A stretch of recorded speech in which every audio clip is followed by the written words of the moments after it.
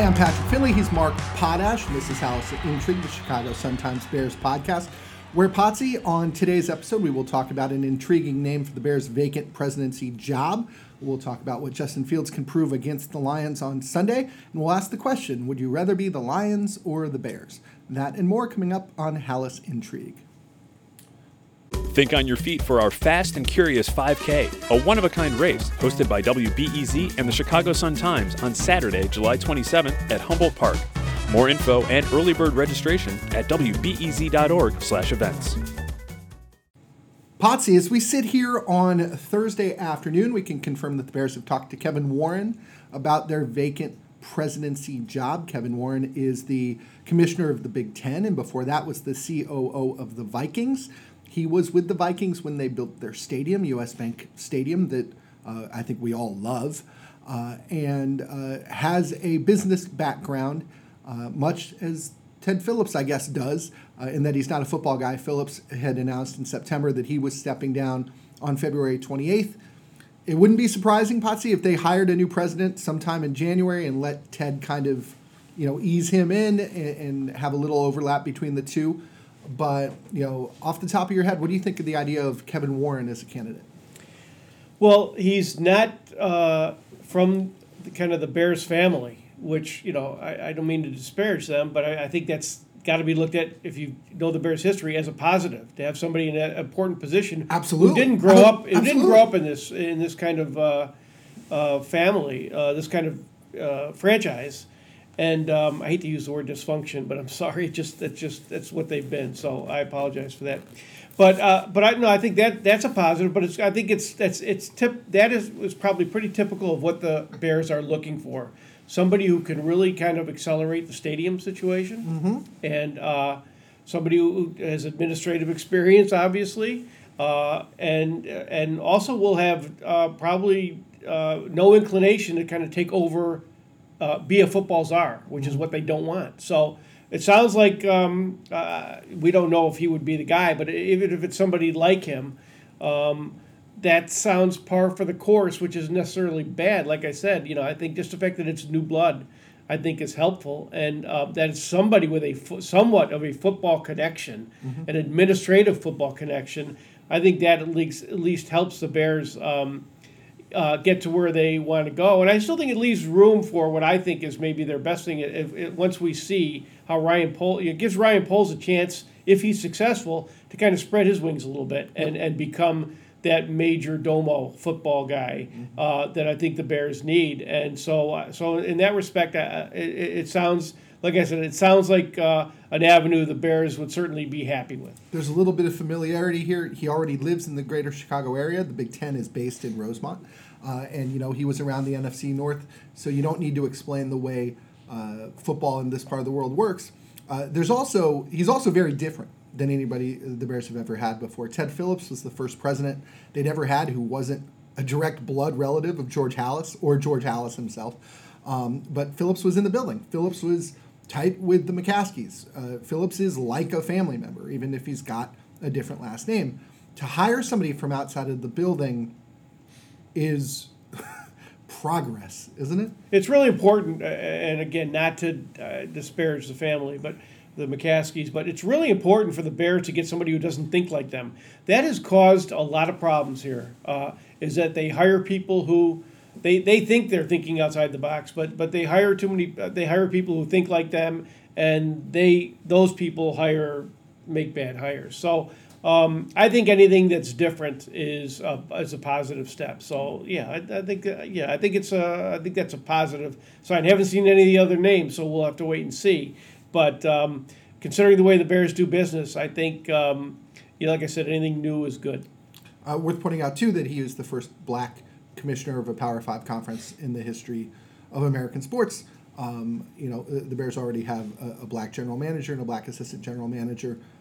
Again, hiring people with different backgrounds hasn't always been the case here, and if it proves to be the case now, I think we can look at that as super interesting and probably a step in the right direction. But let's also add that at this point in time where the Bears are, the most important thing right now for the president has to do is get the stadium done. Of course. It's not the biggest football decisions, right, at least at this point in 2022, are done, for now. And so I think that's important. Now, not that would determine who would be hired and who wouldn't, but at least someone's not going to jump right in here and have to hire a new GM or a new coach, or you're not going to have a non-football guy making football decisions. That again is progress at Halas Hall. They've already, they've kind of they're kind of set now with Poles and Eberflus, and obviously the jury is well out on that, but it's only year one. Yeah, and it's worth pointing out too that Ryan Poles reports directly to George McCaskey. That may not change. George had talked about wanting to keep the same structure whenever they do hire a president. I will tell you, when I talked to him in September, he didn't want to get into specifics about this is the kind of background we want, but he did list some traits. He said leadership, vision, humility, consensus building. You can look at the qualities of outstanding leaders, and we think they're going to be able to bring in an exceptional candidate to succeed Ted and lead the Bears. He said it didn't matter if they had stadium experience as long as they were smart enough to hire somebody underneath them who did. And he said he didn't care whether it was a quote-unquote football guy or a not football guy. So, yeah. That recall off the top of your head, pretty impressive, Pat. I was reading off a story, Potsy. So, yeah, we'll see. Ted Phillips, like I said, is going to be around until February 28th, and Bears fans, you might not be rid of him even after that. He and George talked openly when I talked to them in September about Ted sticking around in some sort of advisory role beyond February 28th. So we'll see. Something to keep an eye on. The Bears put out a statement today saying that they haven't established a timeline for naming Ted's successor. Your kind of classic denial. But my guess, Potsy, would be we'll probably find out something after the season ends, but before, I don't know, Valentine's Day, something like that. Yeah, and like I said, it's not as much on my radar, frankly. Because like the football stuff is the key thing. Right. I think they're gonna get the stadium done, with Ted, but with or without, I guess. But anyway, the football stuff is kind of set where they are. So I'm not sure if the timing is for Bears fans is really critical, because the Bears don't have any really big football decision to make at this right now. As a proud Arlington Heights resident, Potsy, you've come around on this, right? You would like a stadium in Arlington Heights? Yeah, I guess I haven't really looked at it. Unless it spikes our property taxes. I guess I'd be against that because they're already high. But yeah, I think in general, I think the best thing is for the Bears to get a modern stadium. A dome stadium, frankly. I've come around on that, and this looks like the best option. If this falls through, who knows when it will happen? So sure. Yeah, me being a Arlington Heights resident actually probably doesn't really factor into it as much. Just as somebody who follows the Bears, that supersedes all, because I just think they really do. Yes, as somebody who loves Soldier Field and loves the history of the Bears. I just think it's important that they kind of join the modern NFL world and get a new stadium. Well, and I think we have a pretty good perspective on this too, because we travel the country and go to all these stadiums. Yeah. I think we've been to every one, right? You have. I didn't go to SoFi. Oh, you haven't been to SoFi. Because of yeah. budget cuts. So they, almost all of them are better than Soldier Field. Well, and U.S. Bank Stadium is, I think. Even though there have been two stadiums, or at least maybe three, built since then, is to me the prototype. That's what you want in that stadium. In fact, we were in Atlanta earlier, and you could see the difference. Yeah. I don't know if it was the natural light or there was something about it that the Atlanta Stadium, which is a really nice stadium, just was dark and just not nearly as welcoming as cavernous as the U.S. Bank Stadium. I think to me is still the prototype. For what the Bears should want, what any team should want. So what I tell people is that I don't know that I can argue that U.S. Bank is the best, but it is by far my favorite of the new stadiums. And if you throw out Lambeau Field, it's probably my favorite of all the stadiums. But like you said, there's a feel to it where it doesn't feel industrial, it doesn't feel cold. It feels like a really great place to see a game. Especially when it's cold out, and you still have that kind of warm feeling in a cold day. It's a really weird thing, especially when you're from the upper Midwest like we are. Let's get to real football here, Potsy. Justin Fields was not his typical magical self last week against the Bills. You kind of kept waiting for him to do something to blow a game open or to break off a run or to do something momentum changing, and he never really did. I'm curious, what you thought about his performance last week, and also what, can we just expect a lot more because he's playing in a 70-degree dome against the league's worst defense on Sunday? I think the league's worst defense is probably, and in both, I guess. But no, I think what happened last week was you had, there's a way to stop, to stop Justin Fields from running, but not every league has the personnel to be able to do it. I think everybody has the same strategy.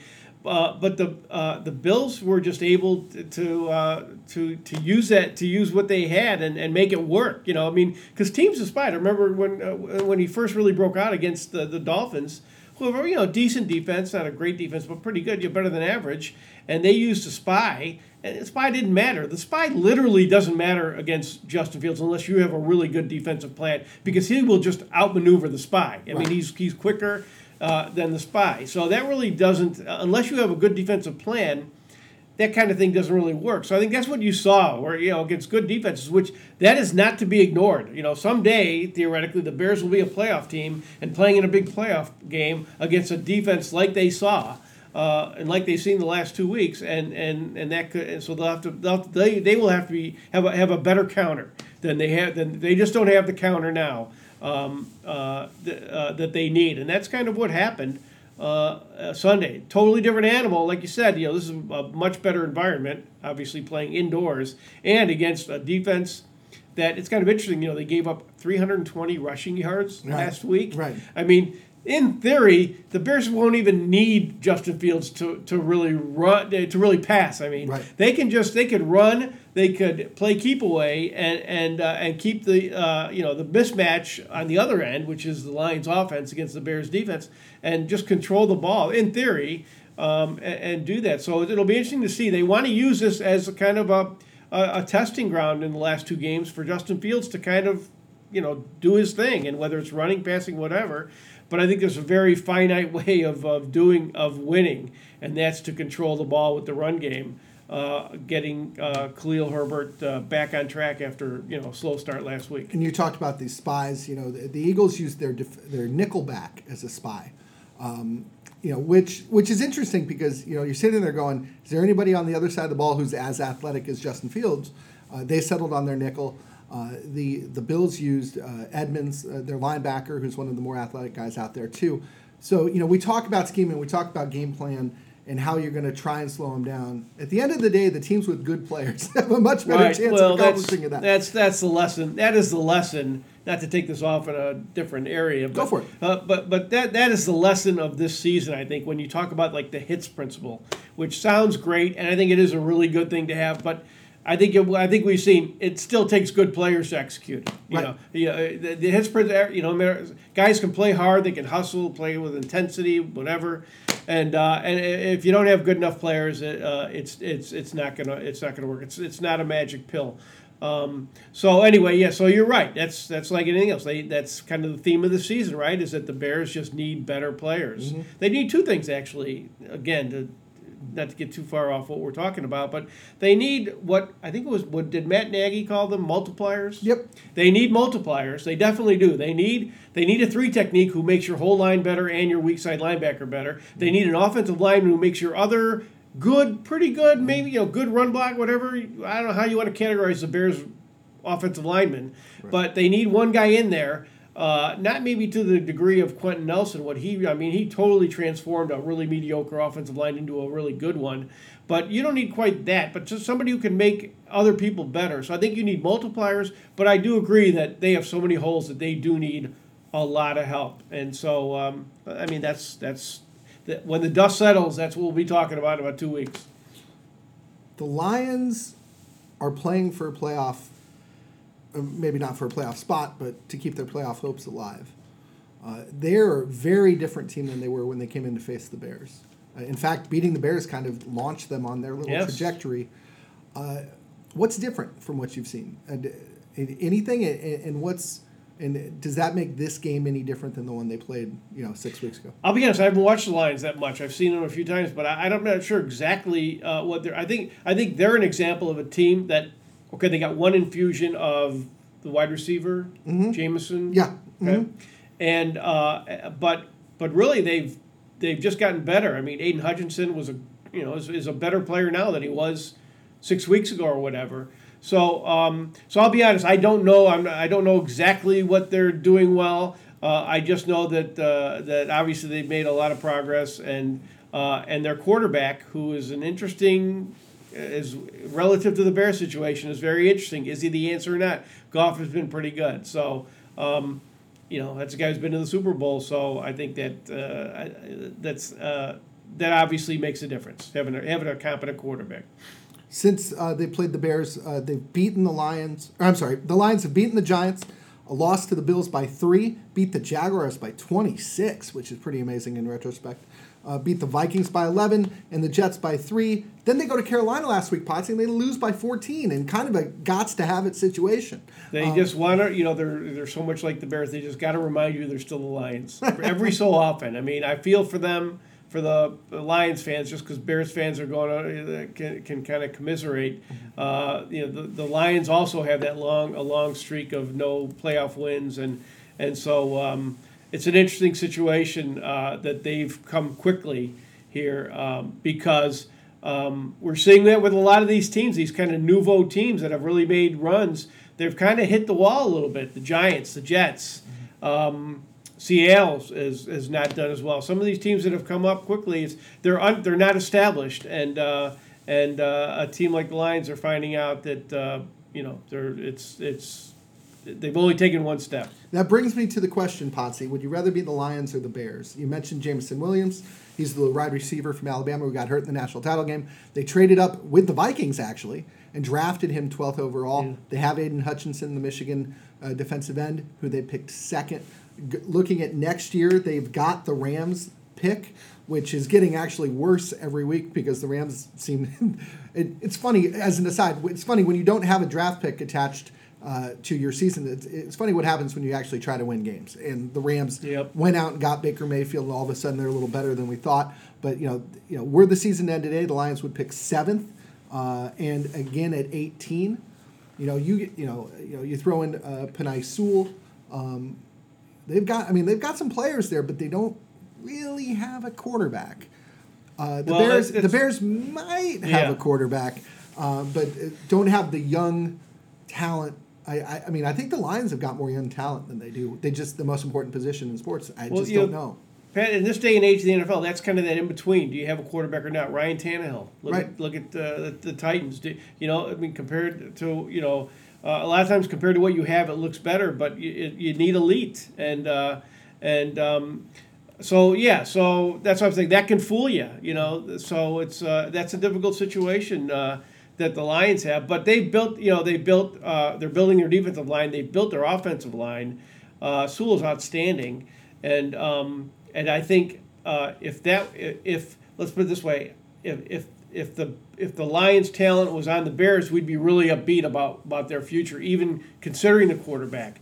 But you'd be in that same kind of Cutler thing where you have, you think you have the answer, but maybe you really don't. And I will say this: if you build a good enough team, it's been proven Goff can get you there. Right. So it's not like he won't prevent you. He won't prevent you from getting there. But again, you still have to have everything go. You've got to have very few injuries. Sure. You've got to have good offensive and defensive lines, which I think they're starting to put together. Right. And Goff's Rams teams, though, had maybe the best defense in football. Goff's Lions right, that's team what I mean. currently has the worst defense. You've got to have a good supporting cast. No, you've got to have a good supporting cast to make it work. He's not going to drag you, though. He won't. He won't be. I don't think he'll be a drag on you. So they have every right to be excited about where they're going and to think that they're ahead of the Bears. And I'm sure, and they are. Mm-hmm. That's why the key for the Bears is Fields. He's the one guy who can change that whole equation. Do you think Goff is enough to keep them from drafting a quarterback? Well, that's the thing. That's the eternal question. Right, that is it. Well, yeah, right. Sometimes GMs are not happy and make it clear. I mean, that's kind of been Goff's thing. That's why he got traded, I think, right? Mm-hmm. I mean, because they went to the Super Bowl and wanted to do better. Making that change when you think you have it is the same thing as like cutting a guy a year too early as opposed to a year too late. It's a really tough thing. It separates general managers, really. It's a tough thing to do, and so that's a big decision for them, especially if they have a high enough pick to get one. You know what I mean? That's the thing. Is having the Rams pick. That's a big deal. What makes it interesting. It's like, yeah, sure, you're not going to trade up and get desperate for one. They can't. You can't argue that they're in that position where they have to get somebody. Right. But it's very tempting if you have that pick. So it'll be interesting to see what they do. At quarterback, because otherwise they seem like even with the worst defense in the league. They still have reason to believe they're making progress. Well, and I think it's impossible to overstate how different these last 2 months have been from the first year and a half under Dan Campbell. Remember, he was firing assistant coaches in October, and they seem to have figured it out now. We'll see whether there's staying power there. Which brings me, Potsy, to our predictions for the Bears against the Lions. One of us has taken the Bears. Last week it was me, and I was very wrong. Or I'll rephrase. You were within a touchdown of taking a lead in the fourth quarter. Midway through the third quarter, I was feeling okay about it, but I wound up being wrong. This time it's Jason Leisure who is on assignment. He's got the Bears winning 29-26. He views it as a winnable game for a team that's frustrated. Potsy, the score you turned in was 30-27 Lions. What you thinking? Thinking there's two really not good defenses going up against each other in good conditions indoors, and I do think on paper the matchup of the Bears running game against the Lions' really weak running game gives the Bears an opportunity to control the game, and an upset would not surprise me. It wouldn't even be an upset really. Right. A Bears victory would not surprise me at all, but. The Lions are at home. The Bears are shorthanded, especially. I think they'll still be a shorthanded wide receiver, and their defense it's just hard to count on them. It's worth pointing out as we sit here right now, Equanimeous St. Brown was stretching with the team today. That indicates that he has been cleared from concussion protocol. We saw Chase Claypool out there too, but it's unclear exactly how much he's going to be able to do. Claypool, remember, hasn't played since hurting his knee against the Packers. That includes a bye week afterwards that he has sat out. So we'll see. Either way, Potsy, even if all of them get healthy, they're still playing without Darnell Mooney and with receivers who are rusty at best and below league average at worst. And with possibly another new offensive line combination. So, their pass blocking has been suspect, so that could be a problem too. But again, it's two teams that have known to kind of pull the rug out from under themselves, I guess, and so anything can happen. But I've seen the Bears. I've seen the Bears kind of look like they were going to be in a game, and then the wheels come off with that big crowd at Ford Field. I've seen that happen too many times, so that's why I went with the Lions, just because I've seen that happen before. But hey, it'll be a good game, and I think I agree with the idea that the Bears still have a chance for progress, even though they're shorthanded. I think any game Fields gets to play. There's always risk of him being hurt, but I still think that's good, and I still think helps build a foundation for next year, even if they don't learn how to win. I've got the Lions 40-38, with my rationale being that there's one team in football that's given up more points than the Bears, Potsy. It is the Detroit Lions. So I think we'll see a lot of scoring. We'll see a lot of that. 40. Ooh, 40, yeah. The guy in the hard hat who sings Forward Down the Field, the Lions fight song? I'm not familiar with that. Potsy, how many games have you gone to when the Several. Lions? But I only You've never noticed the guy with a live microphone singing a fight song when they score a touchdown? No. I'll point him out to you on Sunday. Okay. Anyway, he is Mark Potash. I'm Patrick Finley. Between now and Sunday, please feel free to check out the Chicago Sun-Times, both in print and online. Go ahead and follow us on Twitter as well. Download the Sun-Times app on your phone. That's the way I read our paper. And get a subscription if you live in town. The digital ones are free and the paper delivery ones are cheap. Jason will be back with us on Sunday. But until then, he's Mark Potash. I'm Patrick Finley. Thanks so much for listening. We will be back again soon.